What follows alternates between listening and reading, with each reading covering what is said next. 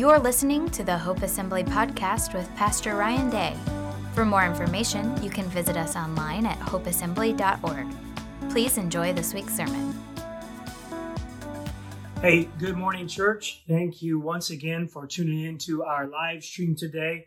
We're so grateful that you are here with us this morning. We're going to get right into the word this morning. We are on part 6 of our series, Dominion, where we've been talking about what does it look like for the kingdom of God to rule and reign, or to have dominion in our lives. And we're on the second sort of section of this series where we're talking about cultural engagement.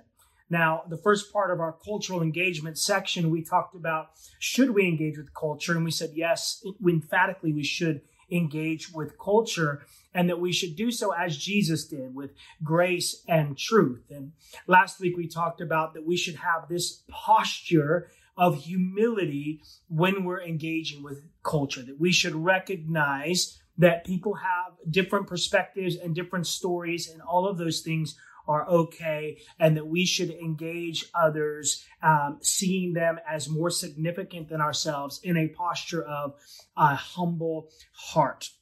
Well, today we're gonna continue this idea of engaging, cultural engagement, and then surprise, surprise, this morning we're going to talk about religion and politics.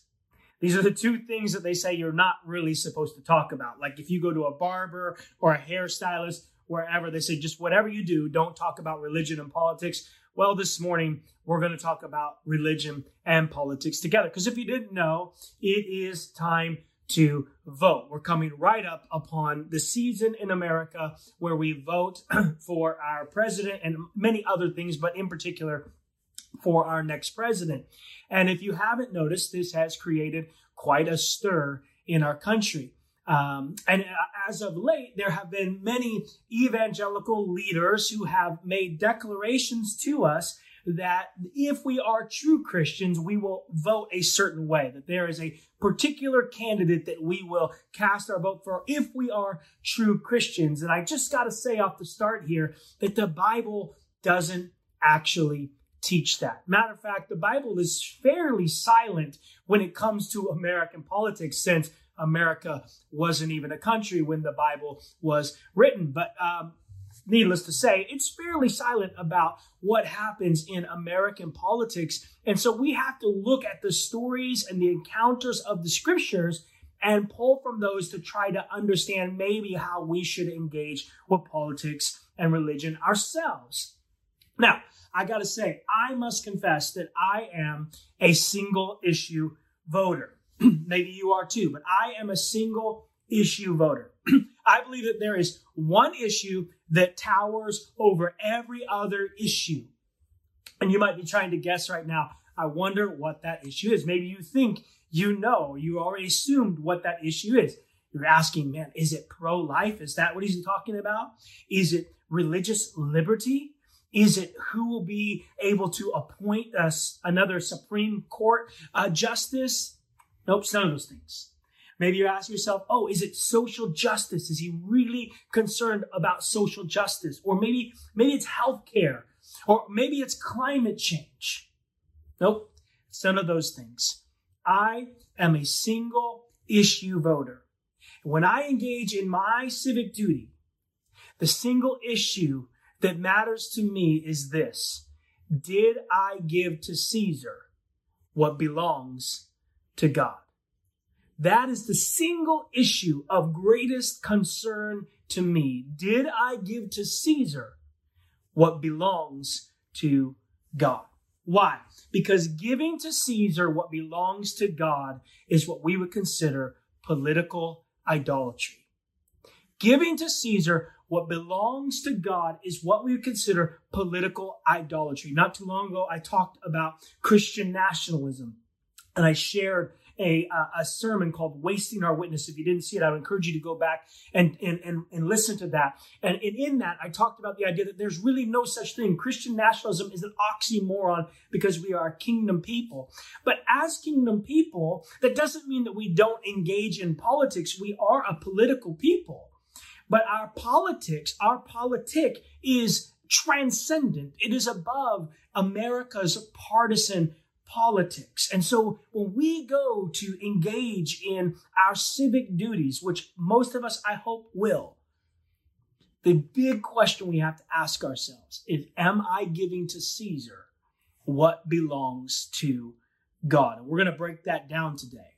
And it's important, again, because giving to Caesar what belongs to God is indeed political idolatry.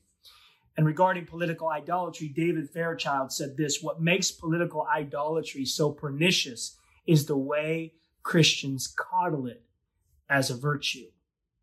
And now I don't know about you, but I've been having lots of conversations with friends who are believers and unbelievers alike, and this is constantly on the forefront of the conversation, on the minds of my friends who are believers and non-believers, is what are Christians doing with this political realm? What is happening in the evangelical world in regards to this political environment that we're in?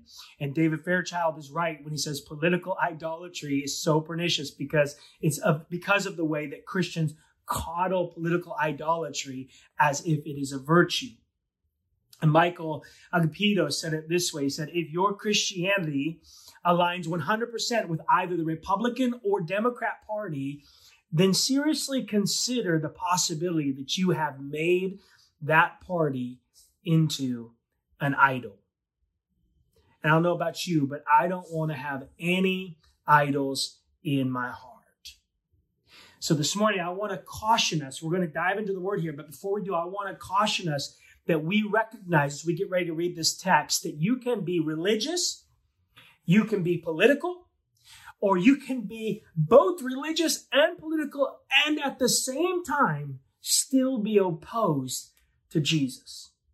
So you can be a really religious person, or you could be a really political person, or you could be a really religious person who is really political and still be opposed to the way of Jesus at the same time. So let's talk about that this morning. If you have your Bibles, open up. I remember mine today. If you have your Bibles, open up to Matthew chapter 22. We're going to read verses 15 through 22. Just this small text. This is the only text we're going to be reading today. Matthew 22, 15 through 22. It says this: Then the Pharisees went and plotted how to entangle him in his words, him being Jesus. Verse 16, and they sent their disciples to Jesus along with the Herodians, saying, Teacher, we know that you are true and teach the way of God truthfully, and you do not care about anyone's opinions, for you are not swayed by appearances. Tell us then, what do you think? Is it lawful to pay taxes to Caesar or not? But Jesus, aware of their malice, said, Why put me to the test, you hypocrites? Show me the coin for the tax. And they brought him a denarius. Jesus said to them, Whose likeness and inscription is this? And they said, Caesar's. And then Jesus said to them, Therefore render to Caesar the things that are Caesar's, and to God the things that are God's. When they heard it, they marveled, and they left him, and they went away. I want to talk about this little bit of text here today.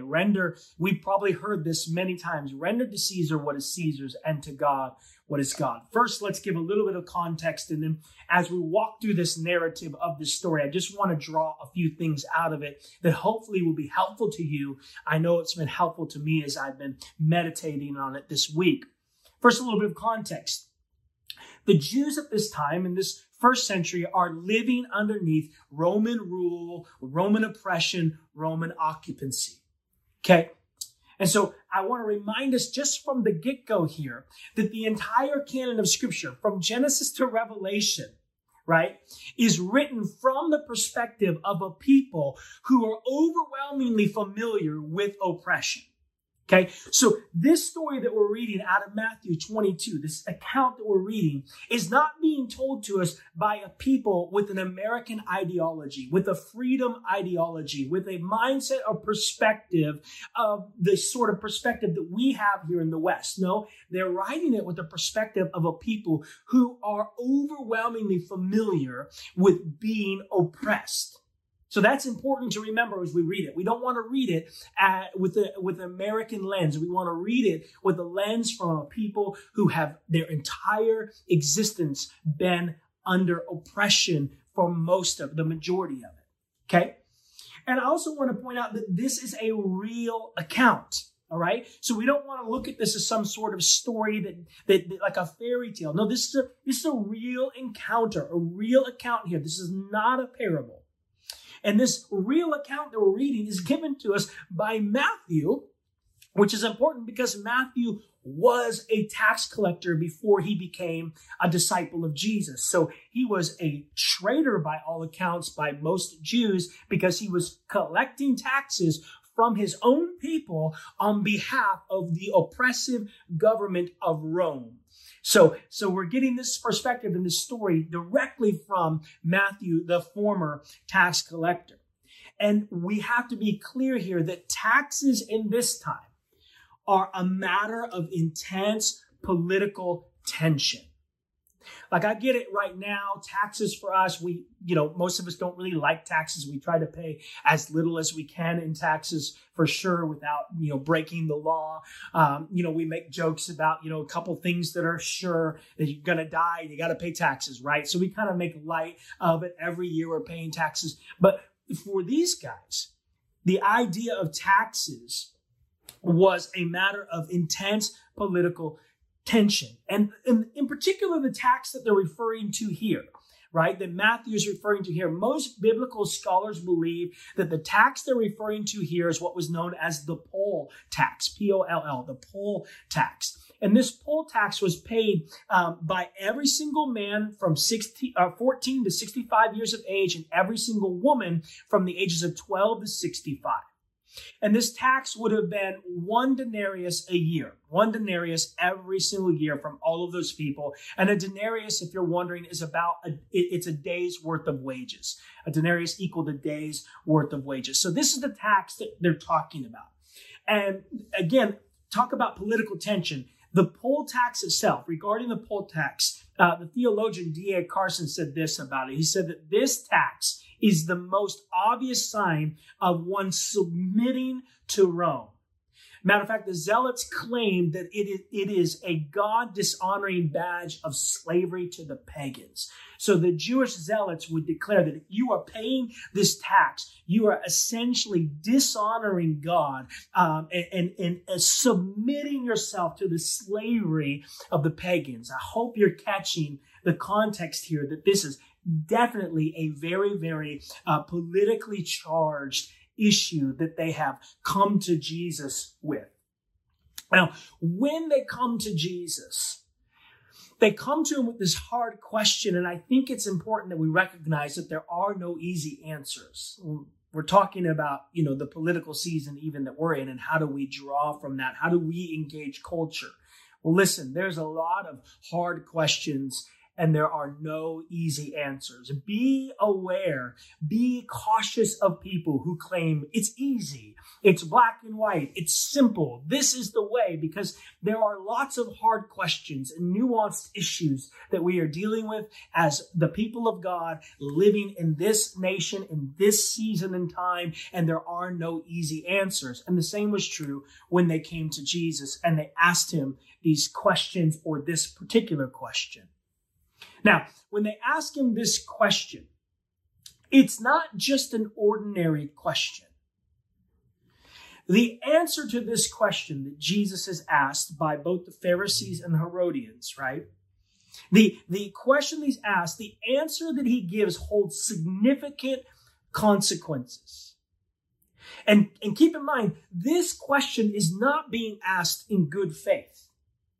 No, they're asking it in a manipulative, plotting and scheming sort of way. So they're not coming to him in good faith. And Jesus picks up on this. He knows that they're not asking this question in good faith. No, and this question is what we would call a loaded question. And Jesus knows that how he answers this question has incredibly significant consequences to his own people, to the people around him, to Jerusalem and Rome, and all of the relationships that are happening there.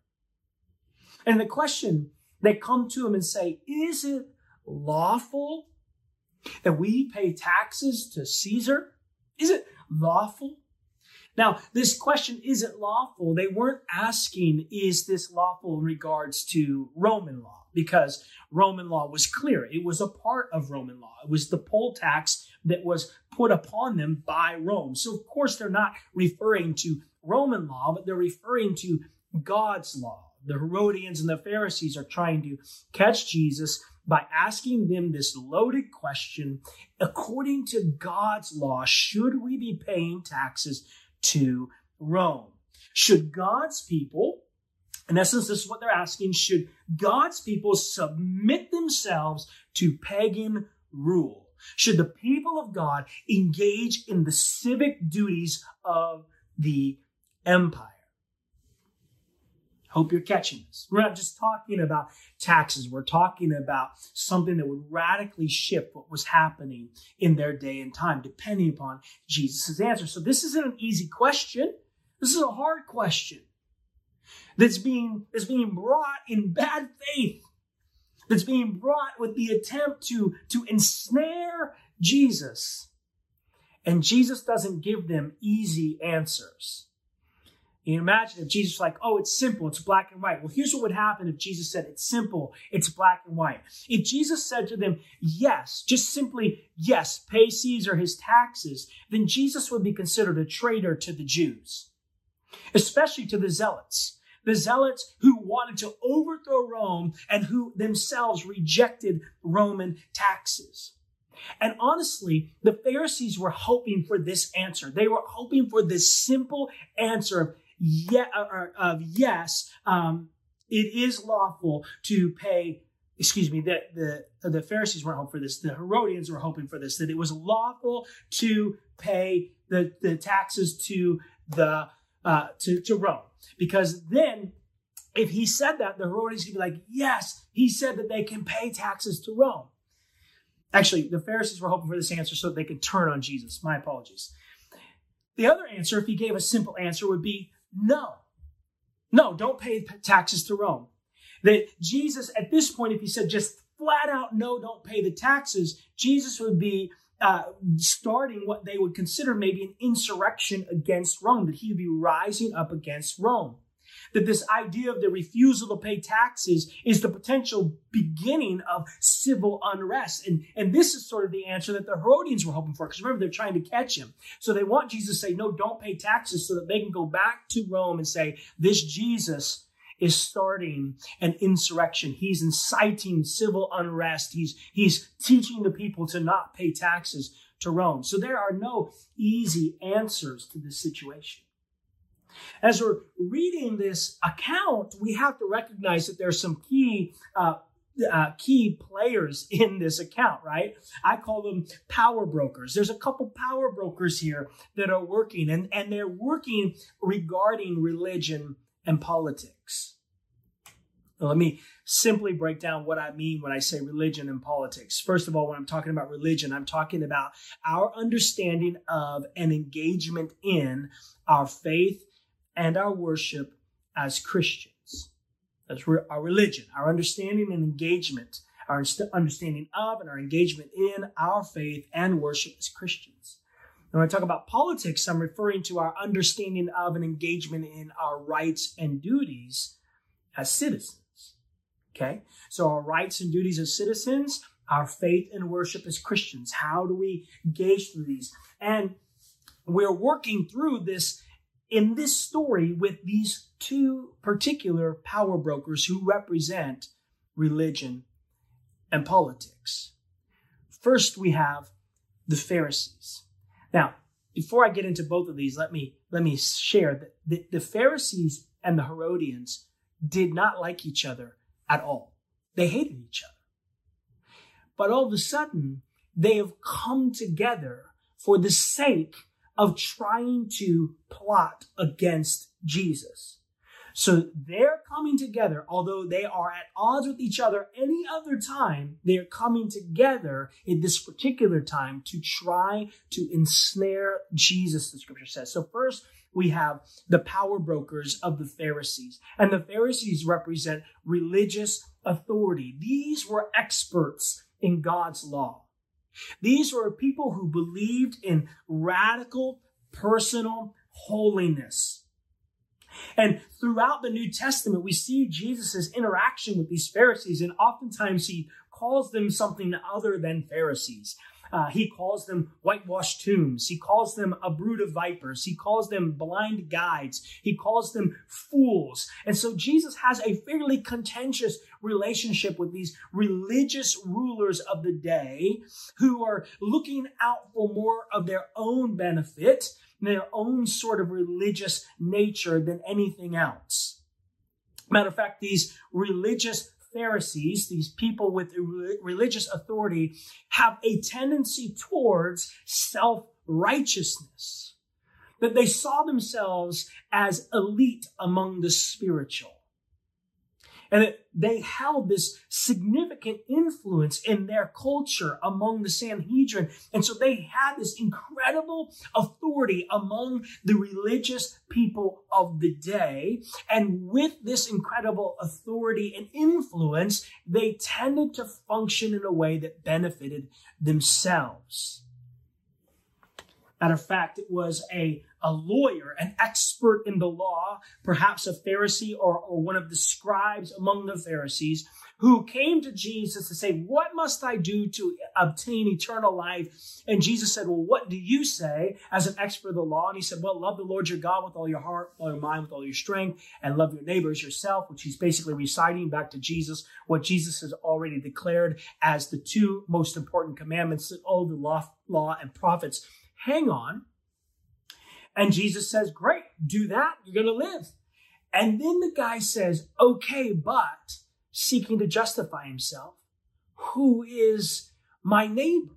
This is sort of a synopsis of, if you will, of the Pharisees and their sort of religious authority and influence, that they were self-righteous. They were looking out for their own religious benefit. So he says, yeah, the law says, love God and love your neighbor. And Jesus is like, great, correct, that's it. And then he tries to justify his own life, his own actions, maybe the life and actions of all the other Pharisees by asking again this question, not in good faith, who is my neighbor? And this is where Jesus begins to tell them the parable of the Good Samaritan, to begin to define to him who the neighbor is. Why? Because the Pharisee was not looking out for the needs of his neighbor. The spiritual is a power broker with spiritual religious authority, and yet that religious authority was using for his own benefit at the expense of his neighbor. And I would caution us as we look at this Pharisee, this power broker of the Pharisee, I would caution us that we don't overvalue religion and undervalue politics at the expense of our neighbors. Don't overvalue religion, the self-righteous idea, and undervalue politics, my engagement with my civic duties at the expense of my neighbor. What do I mean by that? I don't want to be so personally religious that I remove myself from what's going on in my neighborhood, in my community, in my nation, because I'm just so religious. I'm not involved in that. And in not being involved, that it costs my neighbor something. I need to be aware of the needs of my neighbor and function in such a way that I value them as much as I value myself.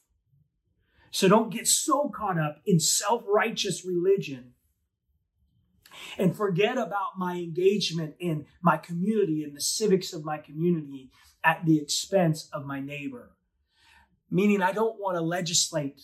I don't want to influence the legislation for my personal religious beliefs only. We talked about that a little bit last week. Craig Greenfield said it like this. He said, politics is just the public discussion of the question, am I my brother's or sister's keeper? Politics is just the public discussion of the question, am I my brother's keeper? Or am I my neighbor's keeper, you could even say.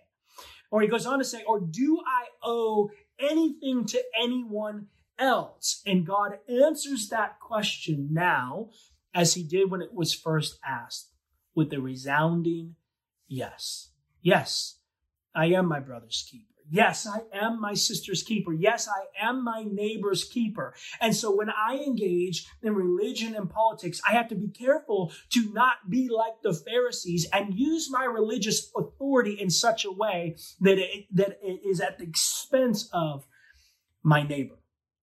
I hope this is making sense. It's just some things that I've seen as I was studying and meditating on this text. So first you have the Pharisees in these power brokers of religion and politics. And then you have the Herodians who come onto the scene, who team up in this sort of power team with the Pharisees. And they represent political authority.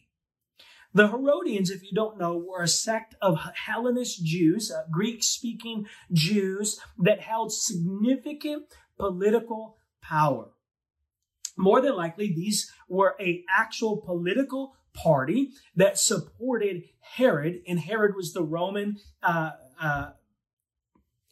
Herod worked as the ruler for the Roman Empire over the Jews, right? So Herod was sort of ruling over the Jews on behalf of the Roman Empire, on behalf of Caesar.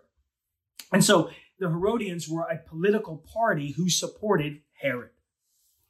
And the Herodians had submitted or sold themselves out to Herod for political expedience. They sold themselves out to Herod and of course, to Rome in the same way for political expedience. They were known as Herod's partisans.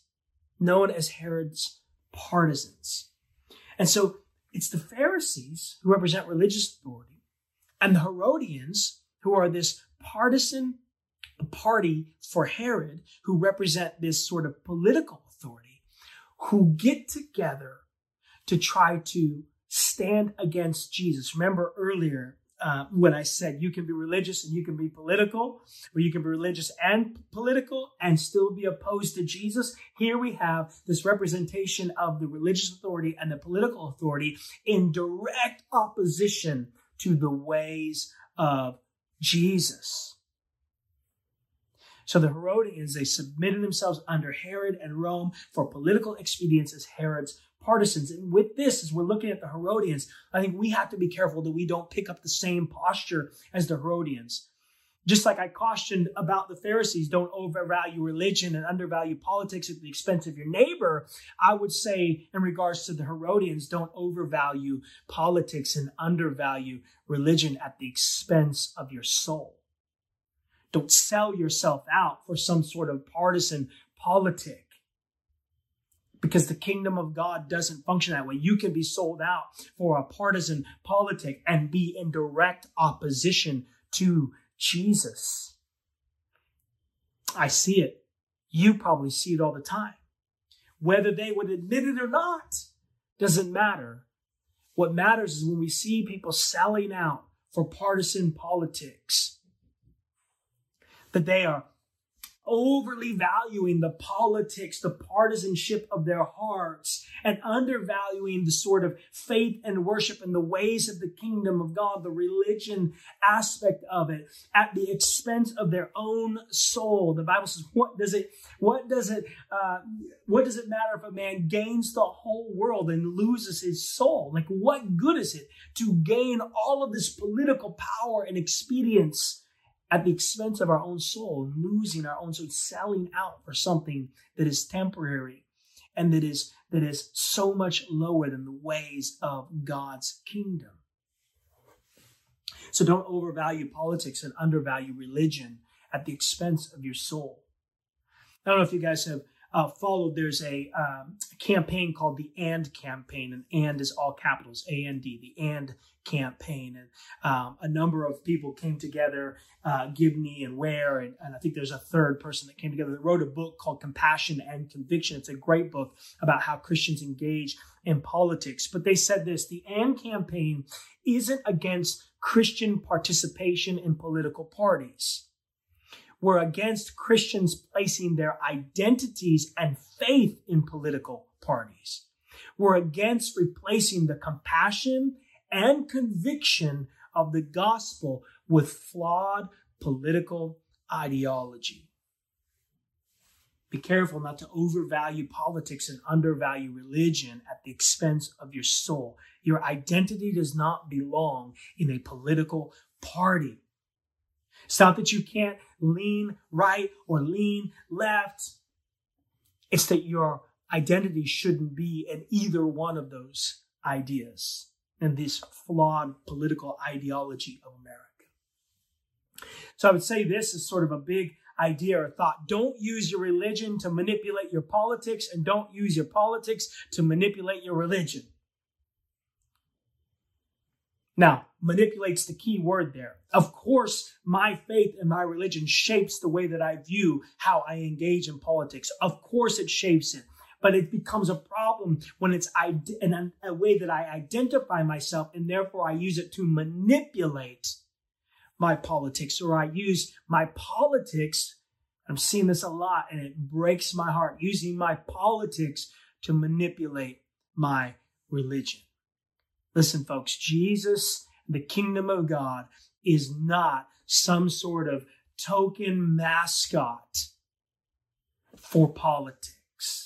Transcendent, well beyond any sort of political ideology or partisanship. So these power brokers, the religious authority, the political authority, the Pharisees and the Herodians, in this story, these power brokers plotted to entangle Jesus in his words. They wanted to entangle him. They wanted to get him caught up in some sort of hypocritical statement or some sort of inconsistency in his speech so that they could call him out on it, so they could use it against him. I want to ask, how many of us have also tried to entangle Jesus in our politics and religion? How many of us have found ourselves entangled in our own words, especially when it comes to religion and politics? This is why we have to be careful when we're engaging in religion and politics. And so what was Jesus' answer? I know that was a lot leading up to this last part, but what was Jesus' answer? Well, Jesus says to them, he's frustrated. He calls them out like, you hypocrites. I know what you're trying to do. I know why you're asking me this question, like they're not getting this over on him. But he says to them, bring me the coin for the tax.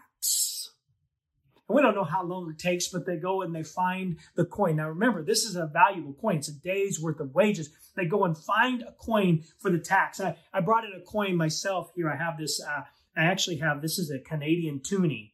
It's a $2 Canadian coin, and it has an image on it here. Jesus says, hey, bring me the coin for the tax. Like, go get me the coin. And they bring him a denarius, which was the coin for the poll tax.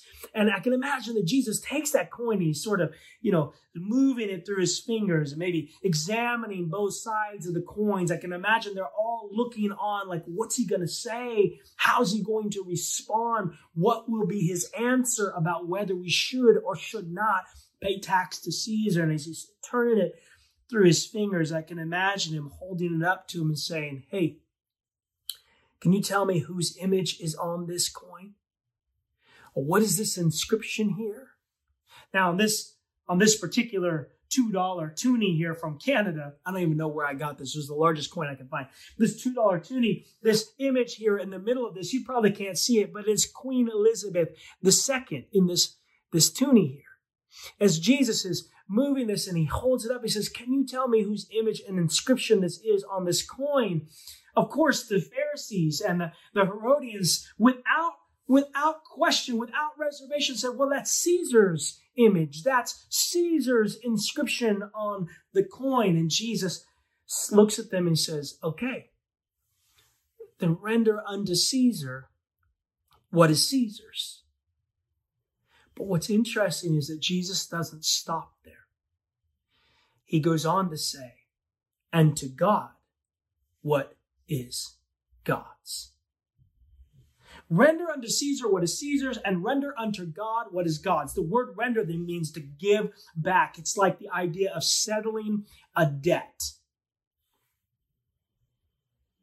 Jesus' answer, render unto Caesar what is Caesar's, unto God what is God. His answer shows us that our engagement with the politics around us, our engagement with the culture around us, our civic responsibilities, that it's not an either or. Either we pay the taxes or we don't pay the taxes, but rather that our engagement is a both and. Jesus says, give unto Caesar what is Caesar's. What does he base it off of? He based it off of the image on the coin and the inscription on the coin. You see the image in the eye. Whose image is that? It's Caesar's image. Whose inscription is that? It's Caesar's inscription. Fine. Render or give back to Caesar what belongs to Caesar. But also give back to God what belongs to God. You say it like this: give to Caesar what belongs to Caesar, but don't give to Caesar what belongs to God. And here's the problem. These two power brokers, the Pharisees and the Herodians alike, were working together to entangle Jesus. That they had given up their allegiance to Jesus for an allegiance to Herod, for an allegiance to Caesar, for an allegiance to the power, the systems of their culture. And Jesus is looking at them all, and they would all pick up on this. He says, listen, give or render to Caesar what is Caesar's, meaning that coin, that tax, fine. But when you do that, be sure that you don't give to Caesar what is God's. And when he's looking at them, I can imagine that they're all picking up on the idea that each and every one of them, these are experts in the law, each and every one of them were created in the image of God. They understood that they were carriers of the Imago Dei, that Jesus was saying, it's fine, go pay your taxes, do your civic duty, but don't give up your soul for that. Don't give yourself over to the system. Don't allow the system to capture your heart. Don't allow your identity as an image bearer of God to be caught up in the politics and the taxes of the culture. Why? Because giving to Caesar what belongs to God is political idolatry. Now, when Jesus said that, give to Caesar what belongs to Caesar, but don't give to Caesar what belongs to God, identifying the difference is critical. And the way that we identify the difference is the image. The image, the inscription is the indicator of the identity. So I might be able to give the tax to Caesar, but I don't want to give my soul, the image of God in me, the image of God in you, over to Caesar. Because that, my friends, belongs to God and to God alone. So I'm a single issue voter. When I go to do my civic duties, I have one concern and one concern alone.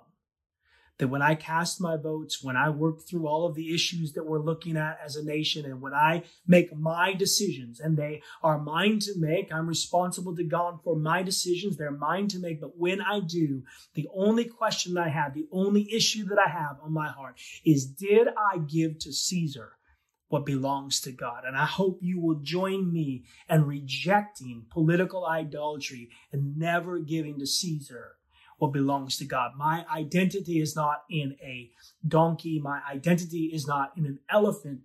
My identity is firmly rooted and secure in the Lamb that was slain, Jesus Christ, my Lord and Savior. Amen. Let's pray. Lord, we know that these are difficult times that we are living in. There is so much going on in the politics of America. And so, Lord, we ask that you would, first of all, settle our hearts. May we not be entangled with our words. May we not be entangled with partisan politics or self-righteous religion. Help us to be firmly established in our identity in you. Help us as we prepare to cast the votes that we cast, Lord. May we view this not from a particular party, but from a kingdom perspective. Lead us and direct us in those kind of things. We're grateful that you were with us. We're grateful that this is nothing new to you, God, that you're able to lead us and direct us in Jesus' name. Amen. Now, before you go, let me pray this blessing over you. The Lord bless you and keep you.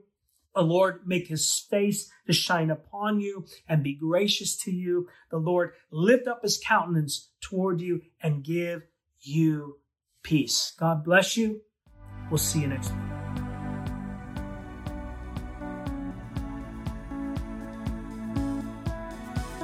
Thank you for listening.